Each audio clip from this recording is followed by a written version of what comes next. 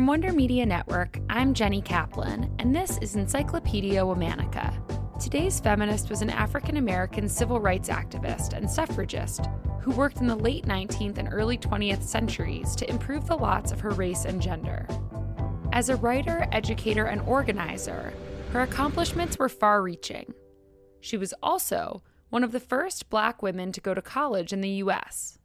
Let's talk about Mary Church Terrell. Mary Eliza Church was born on September 23, 1863, in Memphis, Tennessee. Mary's parents were both freed slaves who owned small, thriving businesses and provided a comfortable life for Mary and her brother. Mary's father, Robert Reed Church, was one of the southern United States' first Black millionaires. Her mother, Louisa Ayers Church, was one of the first Black women to open and run a hair salon. Their success was remarkable. Tennessee in 1863, during the middle of the Civil War, was quite a discriminatory place, to say the least. Her parents' success allowed Mary access to an education she may otherwise have been barred from receiving. When Mary attended Oberlin College, she became one of the first African-American women to earn a college degree. Oberlin was the first college in the U.S. to open its doors to women and African Americans.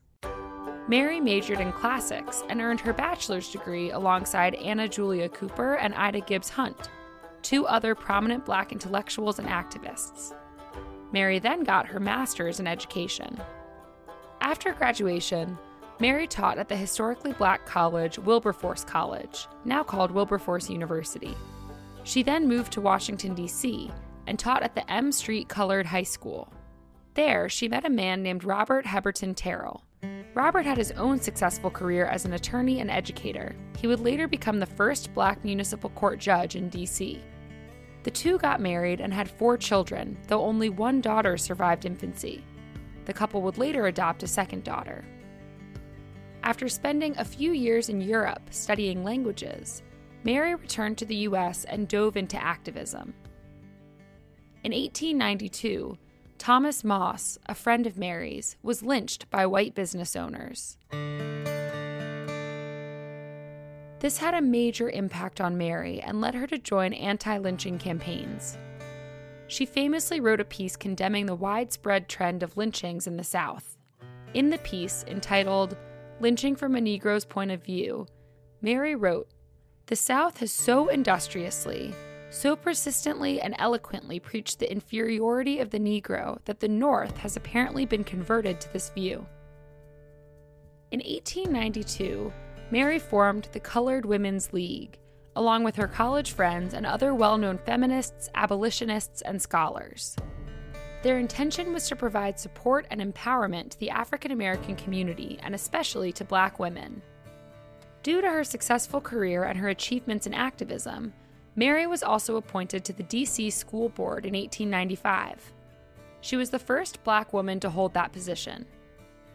A year later, the Colored Women's League merged with other mission-aligned organizations to expand its reach and impact. The coalition formed the National Association of Colored Women.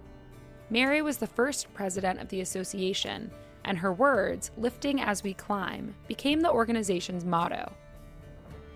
Those words conveyed the essence of the association's intention, that through solidarity comes progress for all. As president, Mary was extremely active. She spoke and wrote for the cause.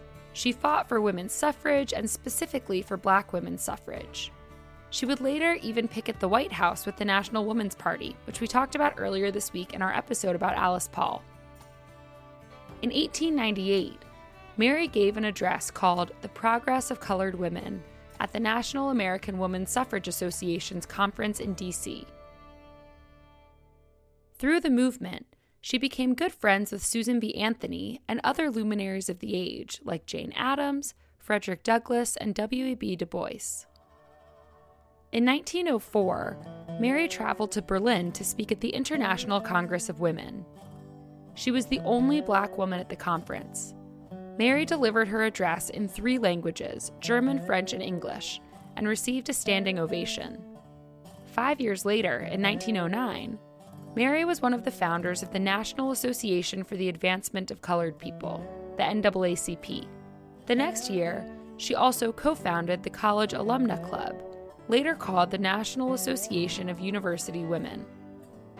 The 19th Amendment was added to the U.S. Constitution in 1920, giving women the right to vote.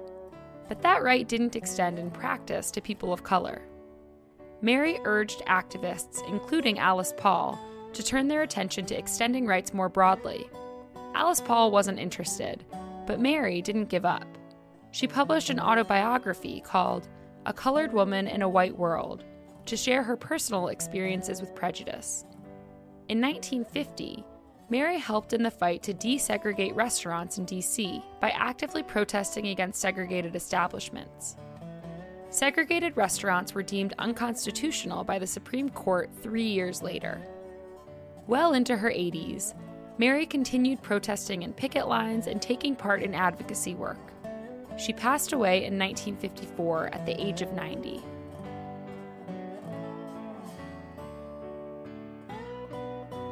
All month, we're talking about feminists. We've covered feminists in every theme so far. What differentiates this month is that we'll be looking at women who were particularly important to the women's rights movement, the suffrage movement, and/or modern feminism and feminist theory. On Saturdays, we're talking about modern feminists brought to you by this month's sponsor, Fiverr.